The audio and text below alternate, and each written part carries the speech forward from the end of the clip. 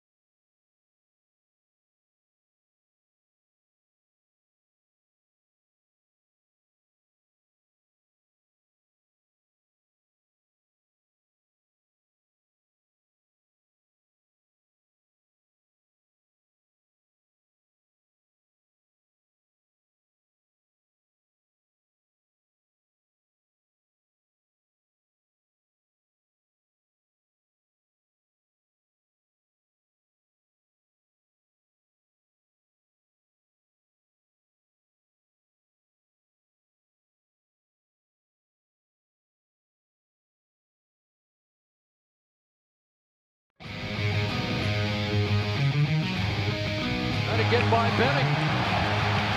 Darnell Nurse left it in the corner, gets up center. Perry scores! Corey Perry! Lilia able to shake away from Solani. It's given away to Solani. Around in front. Score! Teemu Solani with the steal. Three of the fans want one. Score!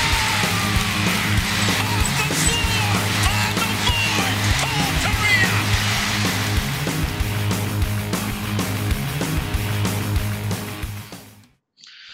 All right, we are back with a Saturday morning edition of the Forever Mighty podcast. We're on time this week, back-to-back weeks on time. Pat ourselves on the back. We're here.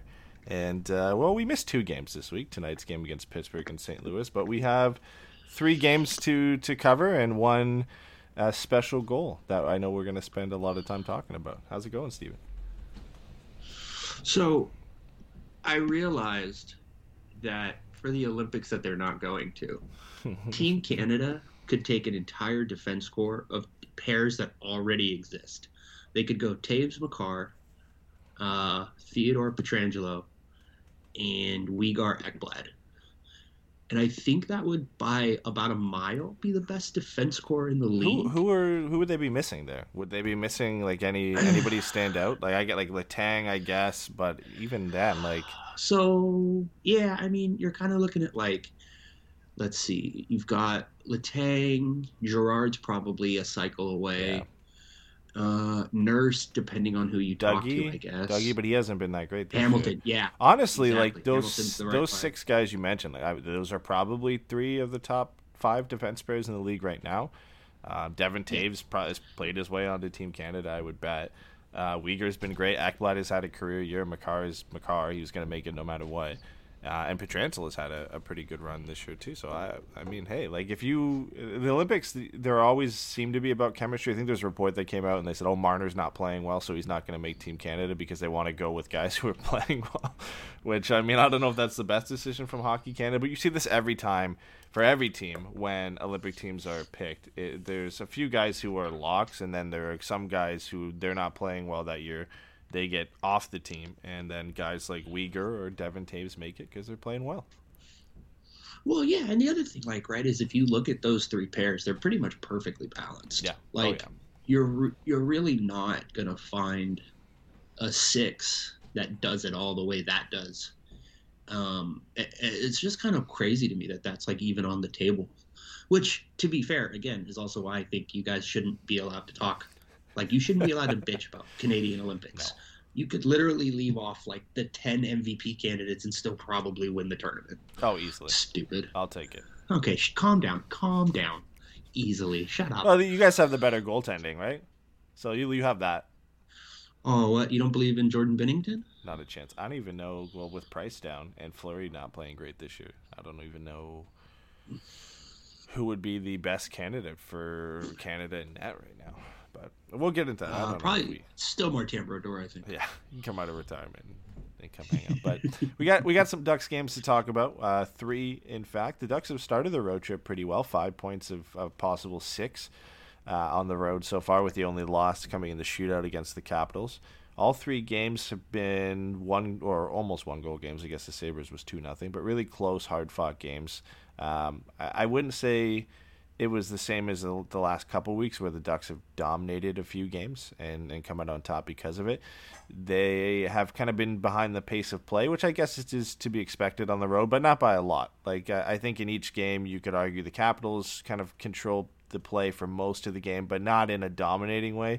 Same for Buffalo, but mostly because the Ducks had some tired legs coming in on a back-to-back, and then playing Columbus at home where they're 9-3 on the season is a tough go, and I think Columbus controlled the majority of that game, but again, not in a dominating fashion where the Ducks looked outmatched. But to come out of that, go into 3 tough buildings and come out with 5 points is pretty good. I mean, the Ducks are continuing to show us that they are for real this year. Yeah, I mean, it's kind of crazy, right? Like, I don't think, obviously when 2/3 of your top line go down, or your first line or whatever, I don't want to get into that. But they lost Rico, who's having a great year, and then they lost Getzlaf, and him and Terry were driving the bus on that. And, my big question was like, okay, what do we see from Terry now? Because, I don't expect him to turn into a pumpkin, but I also think, like, at this point in his career, it's like, all right, dude, like, if this leap is for real, then you should be able to drag that line a little bit. And he's done a pretty good job of that. But, the fact that the Ducks have just kind of kept rolling and winning, it's just a testament to them. I mean, they're just playing really well right now. And I think, earlier in the season, Dallas Eakins had kind of talked his way into the Jack Adams, and then, they kind of fell down back to earth a little bit. But even then, falling back down to earth, they've still been consistently in a playoff spot. Like, so, at this point, I guess it's just like, between the kids being better sooner than people thought and the defense kind of rounding into form again, and the division being terrible, like, at this point you have to say the Ducks are for real. And you mentioned this on I think it was yesterday's Morning Brew about the poll I posted as far as what do we think the front office is going to do, and I mean, look, I think the next month and a half is going to be really interesting because it's going to probably have a lot to do with those decisions. Yeah, well, I don't think anybody would have guessed 28 games into the season the Ducks would have 15 wins and be 15-8-5 and comfortably sit in second in the Pacific. I know Edmonton has some games in hand and they'll probably make those up, but you're still in the top 3 of the division, in front of Vegas, in front of some other good teams, and it's full value, right? They've done enough to be in the position that they're in. It's not like years past where the Ducks have started well and it's been heavily on John Gibson and they've get shelled for 40 to 45 shots a night and he gets them to a 1-0 or 2-1 win.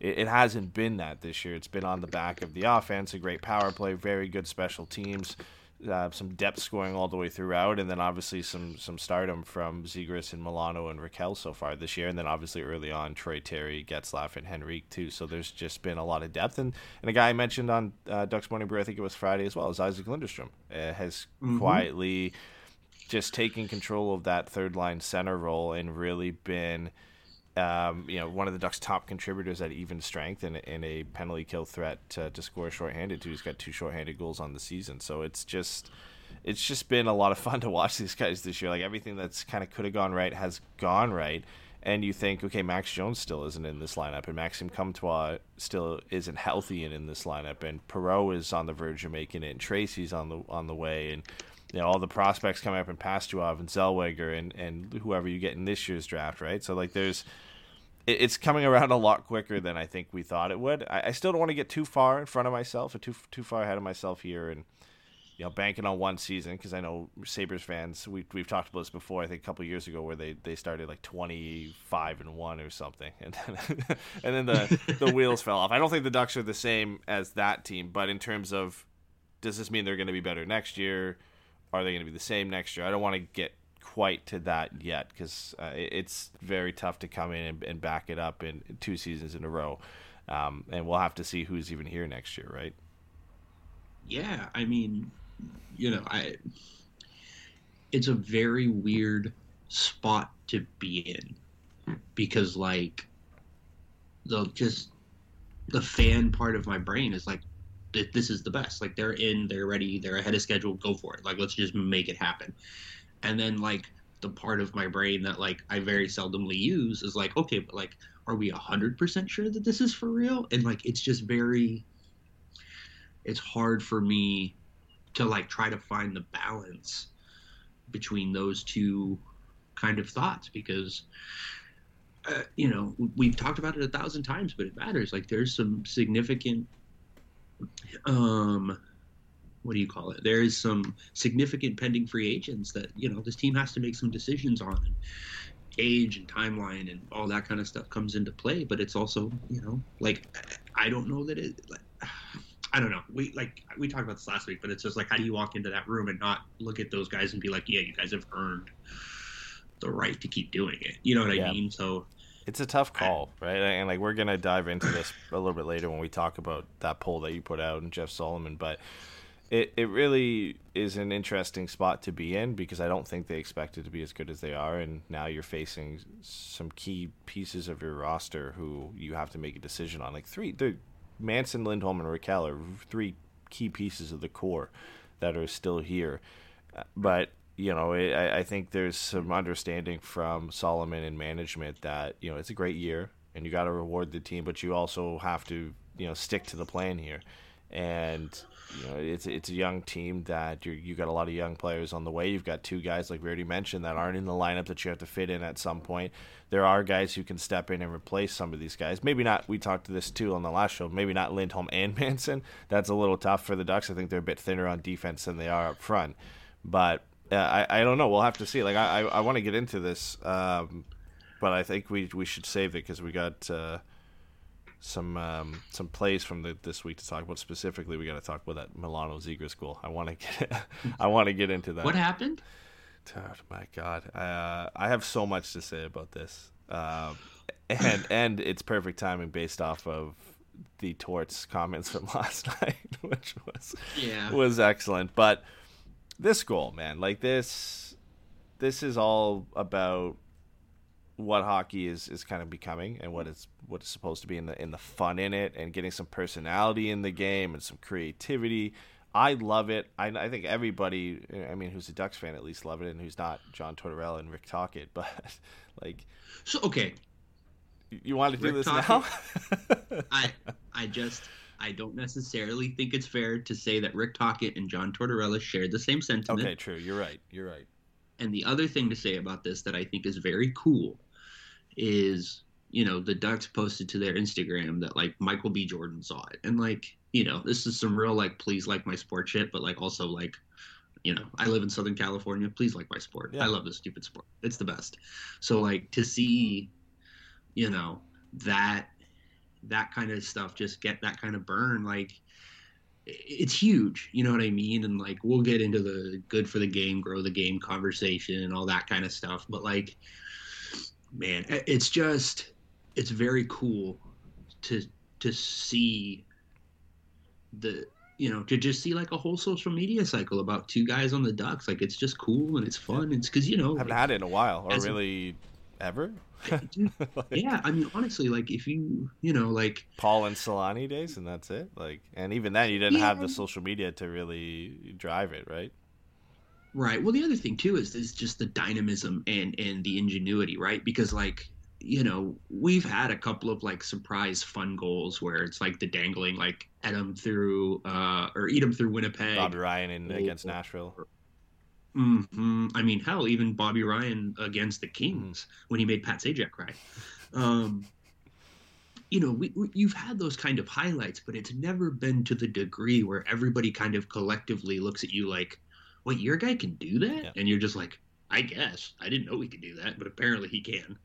And like, I don't know, man. It's very hard, I think, to feel jaded about something that cool. That goal was just a ton of fun to see. Have we ever seen a kid 50 games into his NHL career pull that off, or try as many things as Zegras had? Like, I think there's somebody on Twitter, I can't remember who it was, but they tweeted out like a highlight reel from this season from Zegras. It was like 3 or 4 minutes long of different plays that he's tried, and then capped off with this goal. And I put out a tweet and I was like, this is like a full career highlight reel for some guys of things that they pulled off, and this is 25 games for Trevor Zegras this year, and not to mention some of the things he tried to pull off last year. And we talked about it a few shows ago, probably a couple weeks ago now, that he's eventually going to pull something like this off, whether it's the Michigan or between the legs goal or something. Like, he was just trying it on a nightly basis, trying to get something to happen. And I mean, this was not something I ever thought I would see. It's been tried once by Datsuk, and he tried to bat it out of the air himself after he flipped it over the net. Other than that, we've had guys, I don't know if they've flipped the puck over the same way, but try and like bank it off a goalie's back in similar fashion. But to, alley-oop it, Michigan up onto your stick, alley-oop it over the net, and then for Sonny Milano to hit that out of midair is just as impressive as the pass.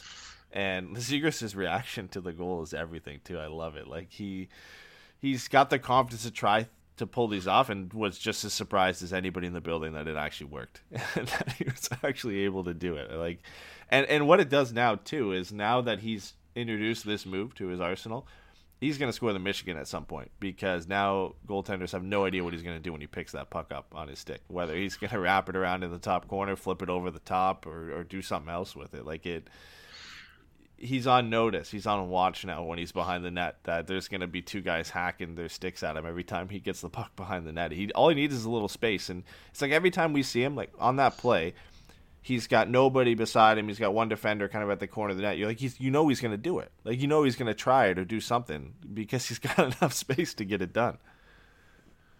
Yeah, I mean, at this point, like, he just has a gravity to him that is just remarkably special. Like, there are players that, like, when you're watching as a fan, you can't take your eyes off of, but they're not always players that, like, bend the structure of the entire other team, kind of, not necessarily to their will, but to their presence, right? Like, you know what I mean? It's the Ovechkin on the one-timer thing. Yeah. It's just like, your whole thing is we either have to all agree that we're going to shift over and surround him, and it's going to be 4-on-0, and we're going to pray that the goalie makes a save, or we're going to ignore it and try to suppress the shot from ever getting there. But both decisions are based around the fact that on that dot, there's Alex Ovechkin, who will shoot the puck through you. And to have that kind of creativity, from a playmaking perspective, I think is just so special, because, we've talked about the kind of similarities in his game with Getzlaf's game as far as just being passes and looking for things that other guys aren't looking for. But like, Getzy doesn't, I guess the best way to say it is Getzey doesn't think vertically, right? Like apparently Trevor Yeah, does. Getzlaff is just a very, very good passer, but he's not flashy about it, right? Like as flashy as Getzey gets is a like backhand sauce pass like that. That's pretty much it. But with Zegras, it's like Patrick Kane's creativity with passing, the spinorama passes and everything, and then like an added level on top of that, where like I just don't think we've really seen anybody come into the league that not only has the confidence to try these, but the skill to pull it off at the same time. Like, I just don't think we've seen somebody come in this quick and just do as much things as Trevor Zegras has tried to do, which is exciting for Ducks fans, right? Like, we're used to seeing, like, you know, a certain style of hockey for the last 5-6 years of a heavy, physical team that bullies everybody and beats it. Yeah, like, it's been a while. And to have this new wave that kind of is where the game is going, and have guys like Zegras and Milano coming to the team, and Troy Terry has been putting people on notice with his puck skills this year. Like, it's just a nice change, a lot of fun to watch, and great for the league to have a kid like Trevor Zegras in there, and obviously a lot of fun for us that he gets to be doing it on our team and not against us. I feel for Sabres fans a little bit in that game. Like, they've already had it like really bad this year and over the last few years, and of course it happens against them, right? Like, it's just a tough go. Yeah. You know, and you feel for Pekka Luukkonen in there because, like, he pretty much played it perfectly. Like, I don't know what else he was supposed to do. It's just Milano just tucked it into that tiny little bit of space over his shoulder, and you're just like, perfectly executed play. Like, there's nothing you can do. Yeah, fine, whatever. I don't, I'm not going to stop. Flip, like, the flip was perfect over the net, like perfectly weighted, the height, everything comes. You know, the deception and everything, and then Milano's bat out of midair is just perfect where he was able to place it. I don't know if he fully meant it. It was just to get as much as you can on it and hope that it goes past him. But Brett brings up a conspiracy here that maybe it was a high stick, but the league just brushed it aside because they knew how much that goal would mean to see that game, to see that happen. I wouldn't be surprised. I'd be on board with that. I wouldn't either. I would be down with it. I love it. The other thing, and then this will kind of get us into the next obvious thing to talk about, but I assume most people saw it just because, you know, if you're paying attention, you're a Ducks fan. But they did the Doctor Strange edit. Yeah. Bleacher Report did on that. Bleacher Report with the pass, and we've been in this Marvel thing for like, I don't know, 10 years, something like that, 15 years, whatever it's been. It feels like it's been forever. And like, it's very hard to not kind of roll your eyes, for me at least, that like all those kind of mashups, because they always feel forced. Yeah. That was so fucking cool, man. Awesome. Whoever thought of that, like they just did such a great job. And then like manipulating the footage so like it comes from in front, you know what I mean? Like it was awesome. And I think that kind of tie-in is the kind of thing that gets people's attention on Twitter, right? Which is kind of a whole thing that the NHL, that's what they're trying to do. Whether they're trying to or not, they need to do, which is try to get as many casuals into the tent as possible, and hope that some of them stick around. And I think they are. Play like that. Like I have to think they are. Because the different avenues of ways you can consume the game and get commentary on the game from different types of commentary. This year specifically, NHL on TNT appeals to a certain audience. ESPN Plus appeals to a certain audience. And then you've got the traditional broadcasts that you can watch that are kind of the old school broadcast, right? So they've now got different ways you can consume the game. Bleacher Report has done a great job this year with I think it's their open ice. I haven't really looked into it, but that's where that clip you're talking about came from. That's been great. They've been great this year. There just seems to be a lot more content for the NHL this year. They've taken the NBA type approach where they're doing a lot more of these things and bringing different voices and opinions into the game, which is what they need to do. And, you know, as much as I hate the towards comments, you need them, right? You need the discourse for a play like this and to continue to talk about it. You're never going to have one side of it. Majority of people like it. The clip has 50 million views. We all love it. There's always going to be some people on the other side of it, and you need it for the conversation, the debate, because all it's going to do is bring more light to the game, more light to the play. John Tortorella is going to get shit, which everybody loves to give him shit about stuff, so you need those comments, right, to keep it going. Yeah, drive the interest, drive the narrative, all that kind of stuff. I assume that you have quite a bit to say. So I will just say that I'm going to flip the conversation over the net, and you can hit it home, and we'll see. I'm just going to let you rant for a minute, and then I'll Should talk. we play the 2-minute clip so everybody who hasn't heard it can hear it? I've got it queued up here for. Play it. Let's do it. Wait, hold on. It's a clip show now, baby. Yeah. We're high grade. When I saw that goal, Mr. John Tortorella, was what does Coach Torts think of this goal? I really want to hear your opinion here. Yeah, and it's tremendously skilled. For Sonny Milano, even to yell Michigan in the middle of a play in a game is skill. That's a skilled play. My position, though, is it good for the game? Like, I hear Ray saying all the kids are doing it now, okay, in practice and stuff like that. I'm not so sure. And again, I'm not trying to be a fool here, but I'm just not so sure it's great for the game. If you did that back in the 2000, late 90s, 2000, you get your head taken off. It's cool, you know, it's cool to watch and all that, but I'm not so sure it's good for the game. And I stand by that. 50 million views is a lot to see it online. Well, it's not even. It's the goal is amazing, right? I mean, you said the fact that they've actually said that. Like, I have kids in that coach in high school that they want me to drop plays off the faceoff so they can try to score a goal like that, to score the Michigan goal. But for him to be a rookie to actually try that in a game as a rookie, Yeah. You would never even thought about doing something like What that. would you have said if they were on your team and they did that? Yeah, I'd have a talk with the people. I would after the game. And again, I'm not trying to be difficult about it. It's fun to watch. It's really cool, but I just think I think our game has gone so far away from what the game should be. A hard game, an honest game, and it's almost gotten too showman. I know you need to have it. You need to sell the game, but I'm just, I'm from the ilk of it's still a hard game to play, and a good, honest hockey game needs to be played. I think some of this stuff here, we get carried away. But that's good for the game, though. The fact that it's been viewed that many times. Yeah. The fan that we're trying to attract. Yes. Is the casual fan. But I fan. think you're losing fans, too. I think you're losing other fans also when you're attracting others towards this stuff. What would you have done if you were goaltender? It would have been bad. Yeah, it would have been bad. It would have been bad. I would have pulled myself, I think. All right. There's a lot to unpack there.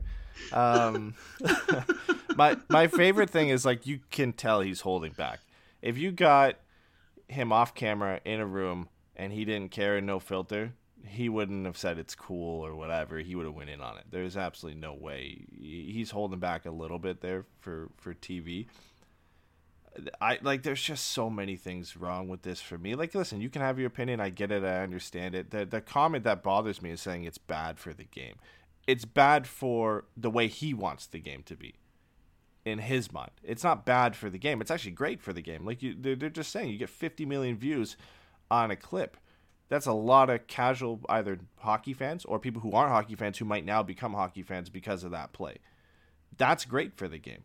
The play itself isn't bad for the game. It's bad for the way he wants the game. And you can hear it in his comments where he says, oh, I don't like where our game is going, where he's saying, okay, this is, now classified it as the old boys club, where it's our game. Our game is dying because these kids are coming in and having fun, and nobody's getting their head taken off, and headshots at center ice, and nobody went and tried to level Zegras after that play, and his version of the game is dying.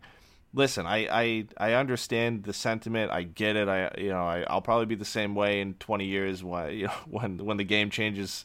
From the way I'm used to watching it, and like, I know if Pat was here, he'd be probably, I don't say arguing the same side as Torts, but based on our previous arguments, I'm sure he would be a little bit more in favor of what Torts is saying to some extent. But when Pat gets here, you can back that comment up a little bit. But like, for me, like, the thing that bothers me the most, like I said, is saying it's bad for the game, because that's just a ridiculous comment. Like, he mentions that, he says, "Oh, I don't want to be a fool." Well, you're a fool by saying it's bad for the game, right there. You've already screwed yourself by saying that. If he wants a more physical brand of hockey, that's fine. It's the same as, like, I like the skilled brand of hockey. I love these plays. That's my opinion. His opinion, he wants a more physical brand of hockey. That's fine.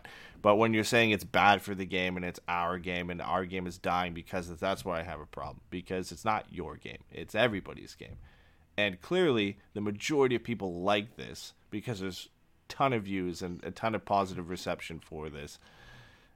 I got it. What are your takes on this? Because I know we chatted about this last night and you wanted to save it for today. So I'm sure you've got something to say. And don't play devil's advocate. I want to hear what your honest opinion is on this. I don't know, man. Like, my thing with this is, like, what he said and what Tocchet said, like, it doesn't really surprise me. I think I understand where Torts is coming from. I think there is a degree to which people project, right? And I think a lot of people, like when he says our game, I don't think he means everyone over 35. I think he means the hockey community. He considers himself to be a part of the hockey community.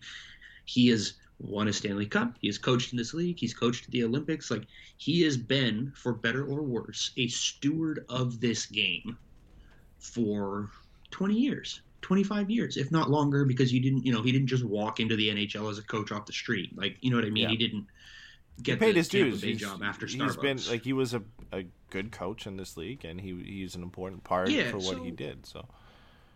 Yeah, so, like, I think our thing is very much just like, who are we? Who do we want to be kind of thing. And I think when I talk about, like, projection, like, I think there's a degree to which people naturally project their sense of morality, their personal philosophy, or their kind of worldview onto this game. And, like, just when he says make it a good, honest game, like, what he's saying is he's like, just beat the fucking guy in front of you, right? Like, it's kind of like that old school football, like, run the ball thing. It's like, no, we're going to put 5 guys on the line, and we're just going to push you out of the way, and we're going to give it to the dude back here, and he is going to run. And we're going to do that all game, and it's going to hurt. And you're going to have to deal with that. And, like, you know, he's a militaristic type guy. You know, we know he's had a lot of things with veterans and stuff like that in the past. And, you know, just by his general personality, like, you get that he's just kind of a real structured, regimented guy. We've seen the way he plays, like, you know, his teams play with structure and shutting things down. And, like, I just think what this is for him is it's him kind of working through a generational thing where, you know, he just thinks, like, if you put a guy on your back, like you know what I just don't like. This is not more on the Sabres though. Like, why is he not more mad at the Sabres? They let it happen, and then they did nothing about it. Yeah, I think that's fair, but I also think, to his and Tocchet's credit, nobody has raised that point, and I didn't think of that till right now. Nobody has made the comment of, like, how did the Sabres let this happen? Which, you know, is actually kind of interesting, because you could argue that the more progressive approach is like, how the fuck did the Sabres let this happen? He had, you know, the dude baked a cake back there. You see how much space he had? How much time he had? You know, this guy has tried the Michigan. At least be aware of that. Send 2 guys behind the net and block this to the front of the ice. The best thing he can do at that point is send it back to the point. But I just, like I said, I'm not trying to play devil's advocate. I just think that there is a part of this that I think we can lose sight of, because this is what we want to see. You know, I had a really long conversation with a couple of people after Tocchet made his comment the next night about, you know, where Biz asked him, like, what would you have done, Tocchet, if you were out there? And he was like, oh, as a player or a coach? And they were like, both. He's like, I you know, he would have had to play. He's like, it's incredible. Don't get me wrong. What he did is so dope. He would have had to pay the next time he was out there. And that comment didn't bother me. And I had a really long conversation with some people. Nick Morgan writes about Nashville. Robin Pennington's been on this before. Guy JJ, who writes about the Detroit. Just some really smart people that I really respect. And one of the things that we kind of worked through and I really appreciated was them thinking about Tocchet's, and it's essentially corporal punishment, right? And because the thing that I said is I was like, yo, like if you pull some slick shit like this, like you have to look over your shoulder. Like that's just in my brain. Like I'm not saying it's good, bad, or indifferent. If you're Trevor Zegras and you do that to a bunch of grown men, like he embarrassed them. Let's be very clear about that. And he's a rookie. He made them look like fucking fools. Yeah. It's awesome. It's so dope. It's the closest we're gonna get to an NHL poster, right? But I also understand that these are men with pride. They're on national television. This was a nationally televised game. They know that they just got put on a poster, and I'm not going to let you do that. They've been viewed 50 million times letting it happen, right? Yeah, so. Like, you know, and so, like, the idea of, like, yo, like, all right, this kid's going to get fucked up, and let's see if he tries that shit again. Like, I understand the mentality behind that, right? Because defense – a tool in defense is physicality, right? That's why you cross-check guys in the front of the net. That's why you hit guys into the boards when they're taking the puck deep. You want to create that doubt, that little split extra second in their mind where they're like, can I do this? The problem with that is if it's after the fact, it becomes a retaliation as opposed to preventative. And, you know, like I said, like this is something I really had to work through because I really didn't have a problem with Talk It Said. And then I talked to some people and they kind of helped me work through this. And I really understand the idea as far as what Shane says if your pride is play better defense. Yeah, no, you know what I mean? And somebody kind of made the point, I think it was Nick Morgan, who writes, like I said, writes about the Predators, and he made the comment to me that he's like, so are you for beating the batter? And I'm like, well, no. Like, if you give up a home run, you give up a home run. Don't throw a bad pitch. You know, and he was like, well, this is the same. And then I was like, well, I don't think it is because it's like, also don't do it again. Like, you know what I mean? No one's saying don't hit a home run. They're just saying don't pip your home run. But, like, it is kind of the same thing. And so, like, I just, you know, I don't know. I have had a very interesting evolution with this conversation over the last 2.5 days. And I think there's room to talk about what it is that Rick Tocchet said and what it is that Tortorella is saying. And instead of just being fucking annoyed and going for dunks on Twitter and stuff, you know, like, honest to God, dude, and I can't believe this is where we are, the only good take I've seen about what Tort said was Felix. And he was just like, the only thing I'll say about this is, damn, Dallas Eakins should get more credit for going out of his way to say, I am not going to step on this kid's creativity. That's the only takeaway from this that I really think is worth anything. Yeah. It's not surprising from Torts. Like, this is... That's the thing. Everybody knows who he is. Everybody knows how he feels. And, like, I'm not saying people aren't entitled to their reactions, and I understand the way in which this is gatekeeping. And it's you know, like I said, there are moral and cultural and philosophical things here at play that are kind of against, you know, some of what a lot of us want this game to become. But I don't think he's a bad person because he just wants the game to be played a certain way. He's just kind of boring, and he's just kind of tough, and you know what I mean? And so, like... That's what he's had success with. That's what he's done his entire career, is he's coached teams a certain way. And, like, listen, I've sat back on the Tocchet thing, and I've said, I'm fine with it in the sense that, like, you're not going to go out there and headshot the kid after because he did that. And that's the vibe I got from Rick Tocchet. But in the sense of, like, go out there and don't let it happen again, or, like, go out there and send a message in the sense, like, play him a little bit more physical, be a bit more rough on him, play him a bit closer, because he just embarrassed you. It's like if, you know, somebody walks up to the plate, hits a home run, bat flips, he's gonna probably get hit with the pitch some point later in the game, or you know, he's gonna get slid hard, or if you nutmeg somebody in soccer, like there's hard tackles coming in, like, you got embarrassed. So I can understand his point in the sense that, all right, like, next play he's out there, we're going to hit him hard, or we're going to play him tough, or we're going to give him a couple whacks on the wrist or at the ankles or whatever, where the pads aren't or where, you know, where they aren't really covering any part of his body there. So I can understand that in the sense, but from Tocchet, like, just knowing his coaching style and what he was as a player, like, I get a vibe from him that was like, I'm going to go out there and I'm going to hit him in a vulnerable position, take his head off. Like, that was just the vibe I got from it. But the premise of the idea is I get it. Like, the Sabres should have been embarrassed. They should then play better defense next time he's behind the net, and they can go out there and say, listen, you're not going to do this to us again. We're going to play you a bit tougher. And they didn't really do that because Zegras still kind of had his way with them for the rest of the game. But, like, Torts comments bother me a bit more than Tocchet's because I've sat back on it, and I'm more so just upset with, not even upset, but just annoyed with the, I know what Tocchet meant when he meant get out there and literally murder this kid and show him you can't do this again. You're on mute.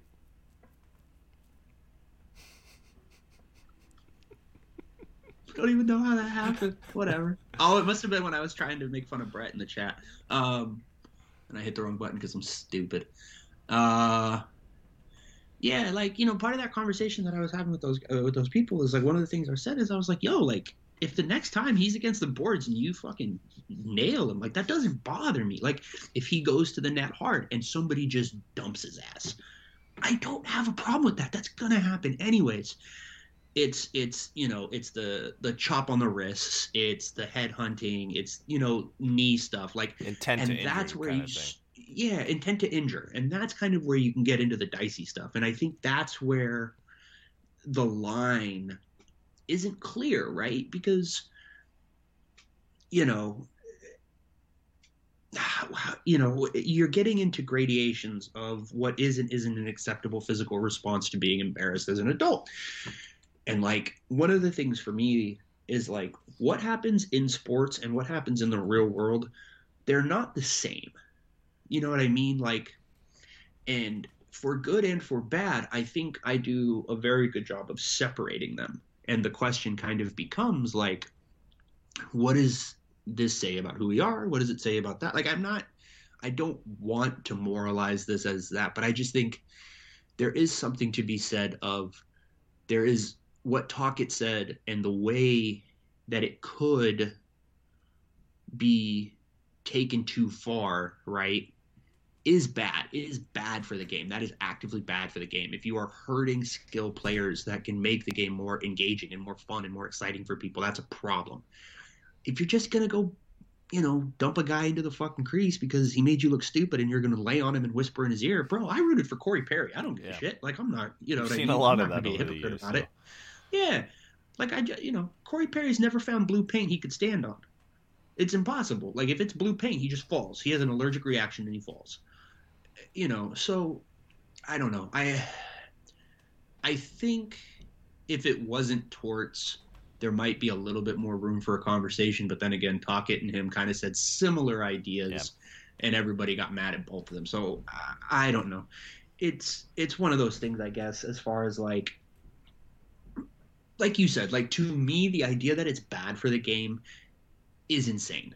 I get what he means. He doesn't want it to turn into an and one mixtape, but, like, I would very much love for it to turn into an and one mixtape. Like, I would like to see stuff. It's just what the generation now wants, because we've grown up on highlight reels and watching highlight reels, and now, like, that's what it's about, right? Like that, and every sport is going through the same thing, a change in personality. The sports that didn't have personality, baseball, hockey, soccer to some extent, you've now added these creative flair to all these games, and they're trending in that direction. The NHL is just a step behind a few other leagues in getting there, but that's just the way sports are going. That's just, if you don't like it, I mean, that's fine, that's your opinion, but that's where it's going.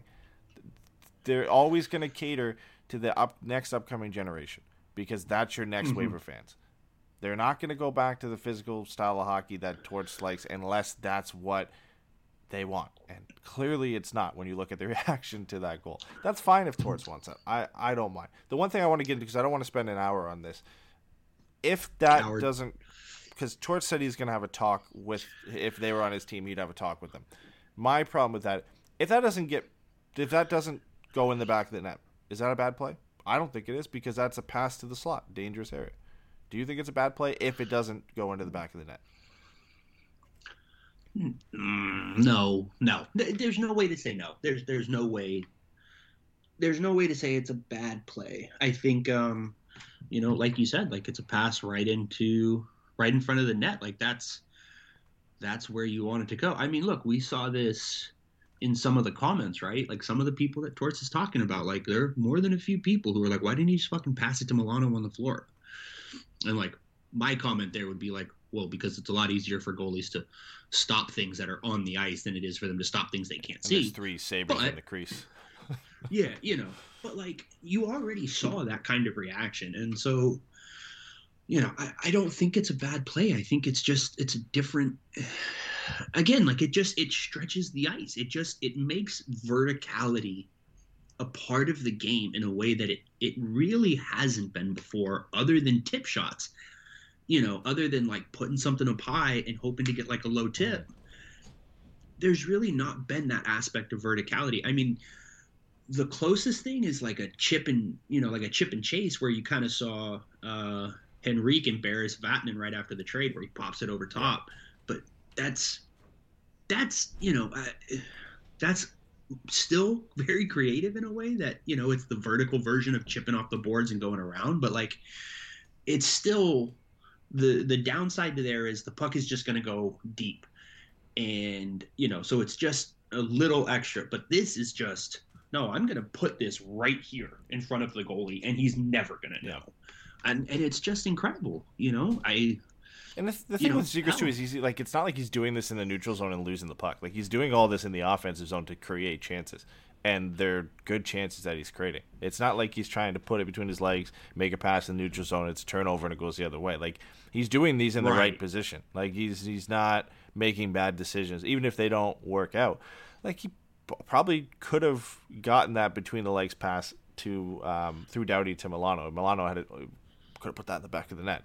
He was one step behind the play, right? Like he's very close to pulling a lot of these off. And I mean, for Zegras, this is going to be the rest of his career. He's just going to continue to do these things, and that's what we want from him, is to continue to pull plays off like this. We got to move on. We have to, because we've got like several other things to talk about today. I was gonna talk about Milano a little bit, because his numbers are amazing. Like the points, again, 8 goals, 12 assists, 20 points in 23 games. But my favorite charts, he looks amazing on. He looks great on the RIPM chart for Evolving Hockey. He's contributing on all ends of the ice. Great on the power play. Play driving, puck distributor.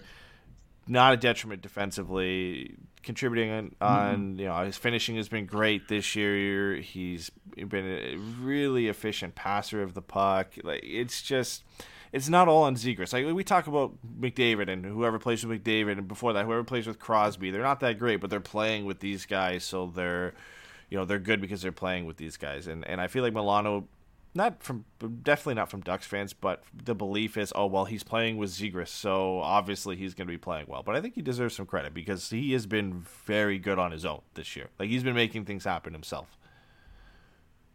Yeah, no, I think what you're seeing is someone who needs a buddy, right? He just, again, especially under Torts, he wasn't gonna find somebody who was going to be either able or willing to just do some of the aggressive, like just high skill stuff, right? Some of that more creative stuff. He comes to Anaheim, you know, he has a couple of good games after the trade deadline. He misses a year with injury, and he comes into this, and now he's playing with Zegras, and Zegras is, you know, he's got enough creativity to fill buckets. So, you know, him and Milano apparently just kind of see the game similarly. They just kind of found some chemistry. I mean, you know, I saw they were talking about it after the goal with Zegras, and just like, you know, you guys found some chemistry. He's like, yeah, we have. Like, he didn't really have, you know, anything like, oh, yeah, we stay up late every night, you know, painting each other's nails or anything like that. It was just like, it was, you know, he was just like, yeah, we just seem to kind of get it. And they've played really well together, and they just seem to be having fun.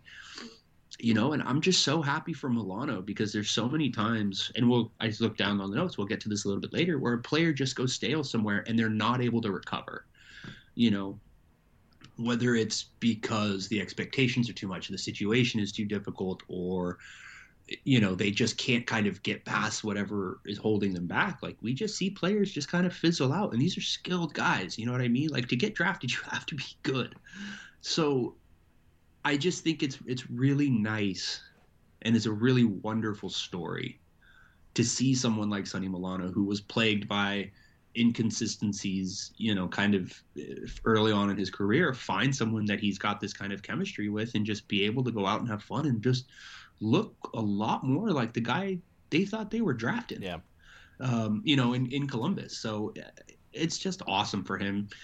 His underlying numbers defensively are actually really solid, which is nice. And you watch him and he's just fucking all effort, man. Like, he just works, and then he's got that skill and that kind of tenacity to go with it. And it's wonderful to see. He's been a real joy. Like, as much as Troy Terry has taken the quantum leap and Trevor Zegras has been a revelation, like, Sonny Milano's just been a wonderful thing to watch this year. And if he wasn't on a line with Zegras but was still performing, I just don't know that he would get this kind of love. So I'm kind of, I don't know. It's kind tough. of a catch-22. Well, he'd either be playing with Getzlaf, and then it would be always playing with Getzlaf, or he'd be playing with Zegras, and it's always playing with Zegras, right? So it's tough for him. But he deserves the credit for what he's done. Like, that line is so tough to play against, not because they're so skilled offensively. They do not lay off the puck. Like, Zegras and Milano are probably two of the best puck pressures on the team. Like, they're relentless when like you're trying to break out of your own end. They're both hounding pucks. If they have a little bit of space, they'll get in there. They'll get inside. They'll whack at the stick. Zegras has probably been the Ducks' best player in that, in intercepting pucks in the opposition zone and hounding defenders and trying to get the puck back.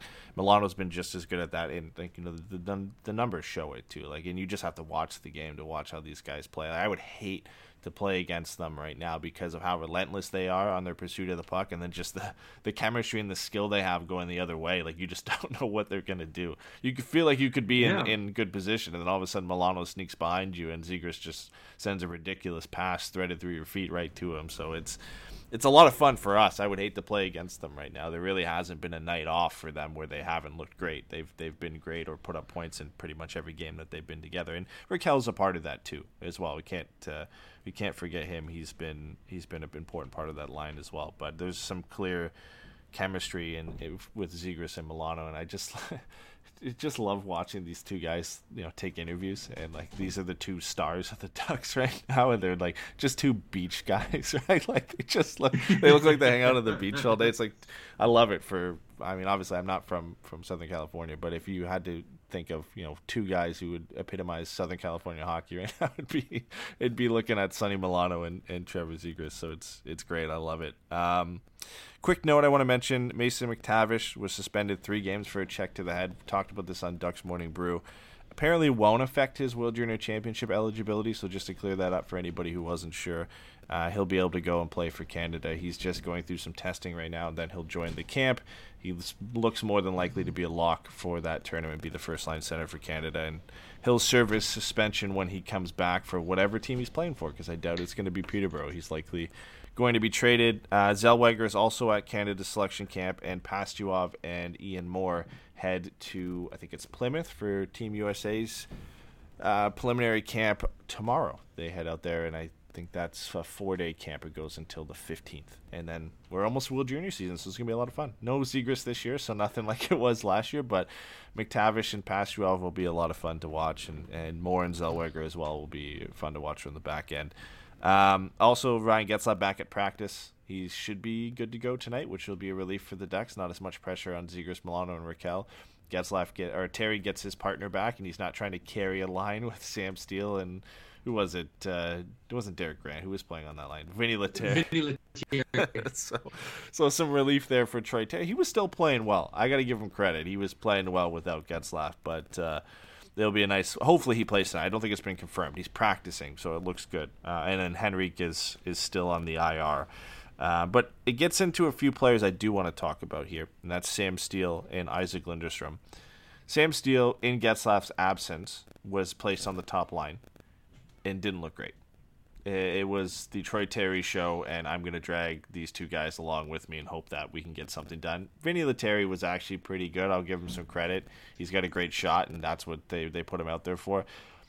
I just don't know what's next for Sam Steele at this point. Chatted about this, I think, on Wednesday's Ducks Morning Brew, but he has not been good this year. The underlying numbers don't look great. He doesn't look great when you watch him on the ice. I don't know what I mean, I guess this is what he is at this point, right? Like, he's 23, turning 24. You know, same with Milano, maybe a new scenery or, you know, a new opportunity, and he can refresh his career. I don't think it's over for him yet.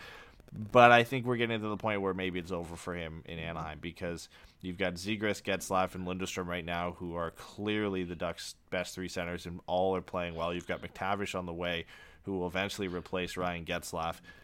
I don't see where Sam Steele plays down the middle. And then on the wing, like, with Jones and Comtois and Milano now, and Terry and Perreault on the way, and Tracy, like, I just feel like the time is running out for Sam Steele. He's a pending RFA. I feel for the kid. I loved him as a prospect. I still love him as a player. I just don't see the fit for him anymore. Yeah, I mean, you know, it's funny, you know, I always bitch about 150 games. He's literally played 150 games, and he's got 22 goals and 28 points in 58 games.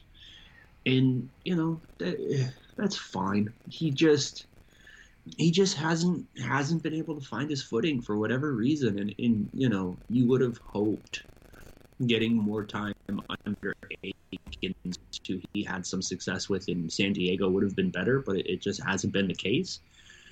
I think he's looked better on the wing. I think the game slows down a little bit more for him there when he has less responsibility.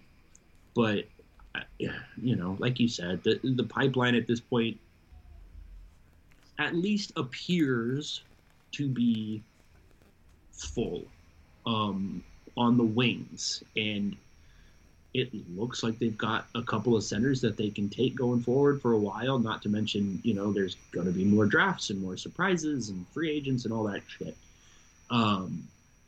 It just feels like he needs to move on, and it's a bummer because he seems like a great kid, man, but it just hasn't worked for him in Anaheim, and maybe he can go somewhere and get a fresh start. But, you know, well, let me ask you it this way. Would you rather flip him in a my bum for your bum hockey deal, or would you rather use him as an extra, you know, not cherry on top, but, you know, like an extra piece in like in a trade? You know, I'm honestly fine with both. It just would depend on the certain situation. Like, I think if you could throw if you could throw him in a deal, him plus to get Jake DeBrusk, the same, you know, players ask for a trade is struggling, right, then that's fine. But also if he's a throw-in piece in that deal as well, because it's not going to just be him who gets it done. You know, not every trade like that is a Devon Shore for Sonny Milano, right? Like, you're not always going to get that. You're going to get some Petterssons for Sprongs in there where it just doesn't work out for the Ducks. But I think either way, like, no matter what deal you do, you're taking some risk. But at this point, you kind of have to. Like, I just don't see it working out for him here. I think there are teams who would be interested in a former first-round pick that had the pedigree that he did coming out of junior, that would be willing to give up either one of their own struggling players or take him as an additional piece in the larger deal, and you'll get something extra in return for that, or it might be, you know, the last piece that gets you over the line for a certain deal. So I think we're, you know, either way, I'm fine with it. I just don't think its value is too high right now. Would you, I don't know how to say this, because obviously the answer is probably yes, but like I would be interested in like Kravtsov, right? Yeah. I wonder if, you know, my guy for your guy swap, you know, and Kravtsov's more of a recent pick, so maybe, you know, you got to throw like a third pick in there with him in his pocket. But I, you know, those are the kind of deals I think could be interesting. And I also think that they might be able, the other question, right, is if you look at some of these teams that are spending, you know, like I wonder about like Chicago, right? Like, would Chicago give up like a third-round pick for Sam Steele because they just have nothing else right now going for them and they need to bring in young talent? They're also shopping Dylan Strome, so you could do a Steele plus for Dylan Strome or something as well.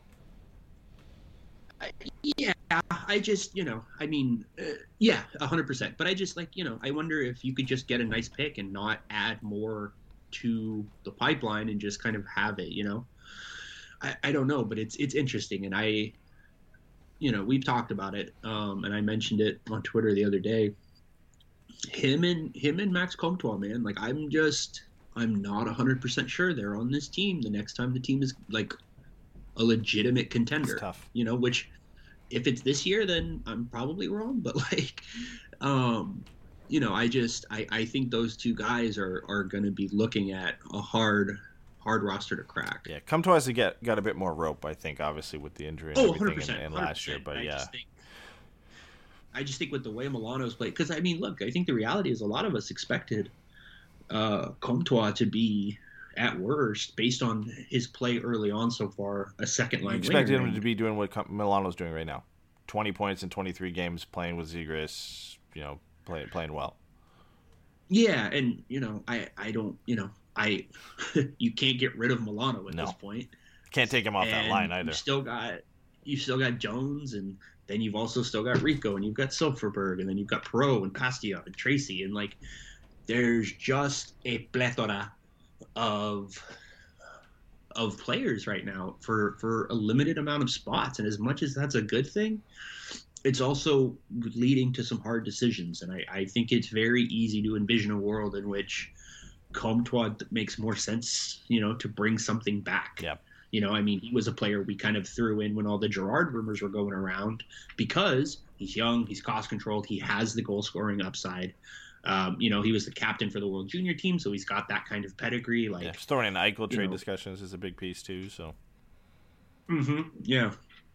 So it's a very interesting thing for me, and I don't think this is where I expected this team to be. Coming into this year, that Comtois was a guy that I was like, he's not gonna, you know. But it's just crazy, man. This is what it might be. So I don't know. All right, you got to make a decision here. We've only got time for one. So we've got Claude Giroux to Anaheim. Bleacher Report listed him as a possible destination for the Ducks. Or our conversation we alluded to at the beginning of the show of Jeff Sullivan, will he overreact to the Ducks' success? Well, let's do that because we're going to do the show tomorrow morning too. Right. And we'll get into the Giroux thing. Yeah. Well, for anybody who doesn't know, we're doing a Patreon show tomorrow. I guess nobody knows because only you and me have discussed it. But we're recording a Patreon show basically diving into some wild trades. Steven and I both got 2 divisions each. We can only make trades within those divisions.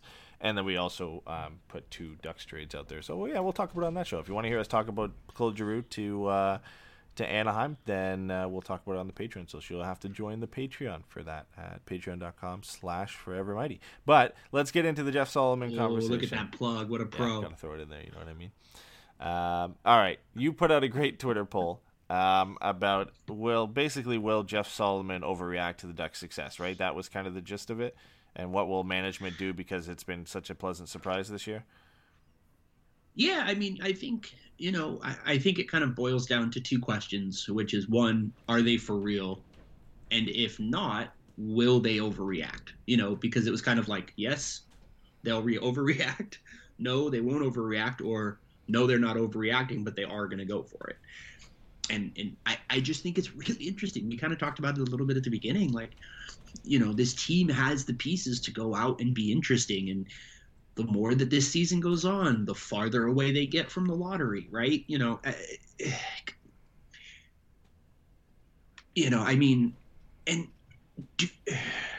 it feels silly to say because, like, they got Getzlaf at, like, 19 and Perry at whatever. And then, obviously, we saw what happened with Perreault and Pastillon and Zellweger. And we know that there are valuable places to be found. But it also makes me wonder, like, given where they're at, is this a chance where maybe they move their first-round pick this year in a way to try to bring somebody in and maybe try to do, you know, just do that, like really try to send a message to the team, you know, that Solomon's got their back, or maybe Solomon is trying to make a play for the job. There's a lot of different things, you know, that I think are going on right now, but I just kind of want to get your thoughts. Like, where do you see this happen? Where do you see this going? Yeah, I honestly, I think just based off the comments, I think they're still going to kind of stay the course here. And, you know, I think Raquel gets moved, and I think one of Lindholm or Manson get moved, probably more so Manson. I think the Ducks will probably have a discussion on a contract extension with Hampus Lindholm, and then he'll be a kind of wait-and-see type guy. Mm-hmm. But, you know, Brett asked this question too on on Twitter about Raquel, and if he continues to play the way he's playing with Milano and Zegras, does he kind of become not expendable at that point because they're such a great trio? I don't want to throw Rickard Rakell under the bus. I think he's been a valuable part of that line. I think if anybody's replaceable on that line, it's Rickard Rakell. I think you could slot somebody in a similar role who could do just as well. Rakell's not been a passenger per se on that line, but he's been the third man, right? Like we talked about that with Henrique, Getzlaf, and Terry. Getzlaf and Terry were the duo, and Henrique was really good, but he was kind of the passenger on that line, and it always kind of seems to be the case unless you've got like a Marchand, Bergeron, Pastrnak type line. Like there's not too many times where all three of them are kind of clicking at the same level. I think Rickard Rakell can be replaced, and you can put somebody else there, whether it's Maxime Comtois coming back from injury and you play him there, or you pick up a Jake DeBrusk in the trade for Rickard Rakell and you play him there. I think you can put a shot first winger on that line, and they'll do the job and they'll get it done. And Zegras and Milano will continue to do what they're doing, but there's a clear duo on that line. So I think you should still move Rickard Rakell. I don't think you should fall into it's a contract season, he's back. Like, no, it's a contract season. He's playing really well on a great line right now. He's putting up good numbers. This is when you move him. This is not when you say, oh, let's re-sign him, because we did it with Henrique, we did it with Silfverberg. I don't think we can fall in that trap and do it again with Rickard Rakell. And he, even if you sign him, I'm not saying he's just going to fall off the earth. Like, he'll still be a good player, and he could work really well on that line. But I think we have a lot of younger players coming up. Perreault could be in this lineup next year and do exactly the same, if not potentially better. Cost controlled. You're not paying him potentially $4.5 to $5.5 million for the next 4 years. You've got some more cap flexibility there where you have to re-sign Zegras and Drysdale in the next 2 years. The Ducks aren't really going to be cap strapped, but also if you re-sign Hampus Lindholm, these contracts start to hurt you at that point. If Henrique's the next 2 years, Silfverberg's I think the next 2 years as well. You add Rakell into the mix, Fowler obviously with his contract, you start to get into an area where you might be hurt by that, and you're in like a Vancouver Canucks type situation where you're struggling to re-sign Pettersson and Hughes, right? So I don't want to be in that situation. I imagine the way Zegras is playing, when his contract extension kicks in, it's going to be similar to Jack Hughes. Jack Hughes got like 8x8. Yeah. And Drysdale will be probably 5, 6, 7 around there, I would imagine, for a long term. If they can sign him long term, he might take a bridge. But you don't want to just hamper yourself at that point, is kind of my thought process with that. Same with Josh Manson. The only one I could argue again is Hampus Lindholm, because I think he's valuable to this team, more so than those guys. There's not a lot of depth on the left side of the defense going down, or at least immediate coming into this team. Zellweger's probably a couple years away, Thrun the same. And there's no guarantee that they're going to jump in and do the job. And it's just Fowler and Lindholm right now. And I think you can stick with those two and be fine, and have Drysdale on the right side and replace Manson with somebody else in the future, or somebody else from San Diego, or in free agency or a trade or whatever. And you can stopgap Manson and Rakell. I don't think you can stopgap Lindholm at this point, so that's why I would arguably keep him around. Yeah, and Brett kind of mentioned in the chat that like his question is more of like a chemistry one, and like, is Rakell like kind of empowering them? And I think the thing I would say to that is, like, if that is the case, then he isn't a passenger, right? And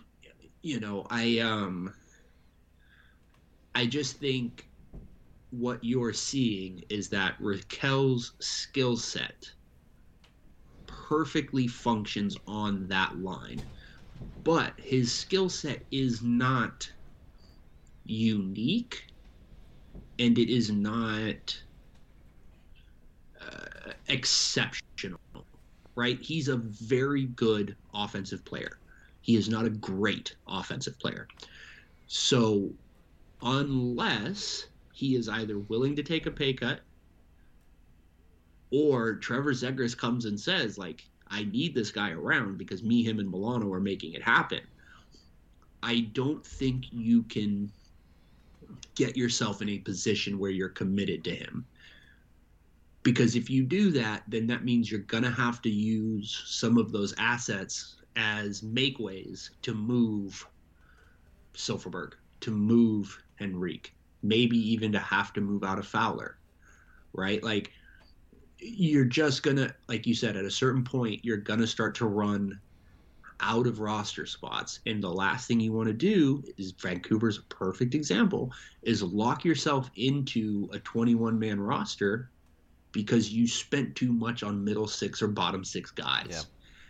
And with the talent in the pipeline, I don't know how long Rakell should be expected to be a top six guy on this team. So yeah, I also think you take the risk that even if he is the perfect fit, and that's the point we're arguing here, is like if he is the perfect passenger, and that's what we're saying, I still think you let him go and you take the risk that Perreault could do the same or that somebody else could do the same, because the contract that you're going to lock Rakell into at his age and one rebound season versus 2 or 3 of not so great years, there's just not enough there for me to say, okay, like I want to pay him 4.5 to 5.5 to because he's the perfect passenger. I'll take a risk that Perreault on his entry level contract or somebody else we can get for a lot cheaper, even Comtois, could step in and do the same. And Shane made a point in here, and it'll be the last thing we get to because I gotta head out soon. But he said, I think you could argue that Rakell makes sure they do the stuff we love. I don't think that's necessarily true, because if that was true, that would mean Rakell would be kind of the defensive force of that line, creating space for Zegras and Milano to do what they're doing. But Zegras and Milano have been better defensively than Rickard Rakell have this year. Rakell's been a very good goal-scoring option, which is what he's there to do, to be the secondary shot option when Zegras and Milano are kind of making things happen with their passing ability. That Rakell kind of comes into the zone late and is a secondary option to that, and he's been really good at that. But I think you can get others who can just do that the same, right? Like, I don't think, and that's not a detriment or a negative to Rickard Rakell. It's just, I think you can get others for cheaper and or promote from within, where you don't have to pay this guy at 29 to be that guy when you already have done that with a few other guys and are stuck in some contracts with Henrique and Silfverberg. I like Henrique. He's done well this year. I like Silfverberg and his fit with Lundestrom. I don't think you can have 3 of those guys on the team when you've got this many young players within a couple of years of making the Ducks roster. I love the way they played this year. They're a great team this year. They're better than I expected. All the credit to them, but you can't abandon the plan you have of the young players on the way and what you've worked so hard to have one of the best prospect pools in the system, to keep this guy around just because he's doing well this year on your best line. There's no argument for me at all this year. I will not be convinced that the Ducks should keep Rickard Rakell. I have like a 2% chance of maybe being convinced that Josh Manson should stick around. Lindholm's the 50-50 argument for you, but for me, Rickard Rakell needs to get traded, and it's not because he's played bad or anything like that. I just do not want to lock him down to a contract because he's played well on a good line in a contract year. I'm not ready to do that.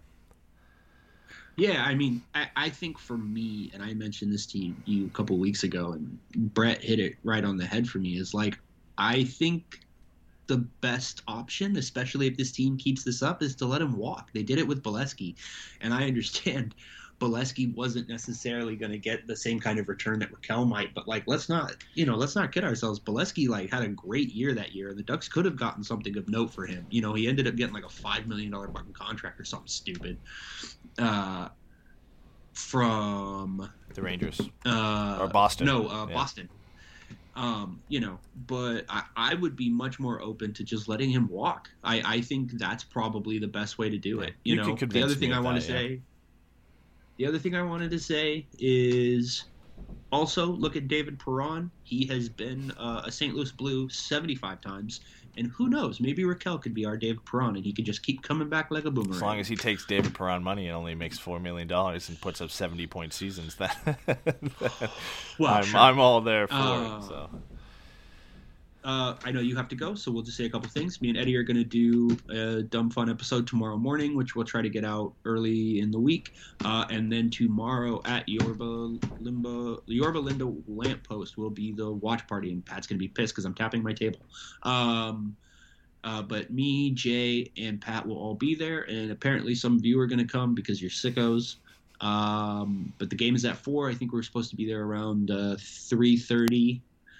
So, yeah, come say hi, even if it's just for a couple of minutes or whatever. It should be fun. So, quick hits. Win tonight?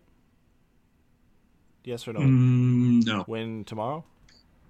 No. And Wednesday, Seattle. Friday, Arizona. Oh, Seattle, yes. Arizona, yes. I think win tonight, lose tomorrow, win Seattle, win against Arizona. There's only 2 games next week, so it's a nice little break after 5 games. Well, I would love to see another 5-game week because I love watching the Ducks 5 times in a week, but they need the rest. It's been a tough road trip, and they're back home next week. So everybody listening who's in the area, you get to go watch them play Seattle and Arizona next week. So, and Arizona might not even have a home arena at that point, so they might have to play the rest of their games at Honda Center. So that's for another day. But hey, we didn't expect to go live today, but thanks for everybody who came out for what is most of you a Saturday morning. Like Steven said, we'll be doing a Patreon show tomorrow, so if you want to check that out and you're not part of our Patreon, go to patreon.com/forevermighty, and we're going to be putting out that trade show tomorrow. And I'll be back Monday with Ducks Morning Brew. You said it, not me. I tried to give you more time than that. I'll be back Monday with Ducks Morning Brew, and we'll be back next weekend with another weekly show. Appreciate you guys coming out, and we'll see you then. Bye, everybody.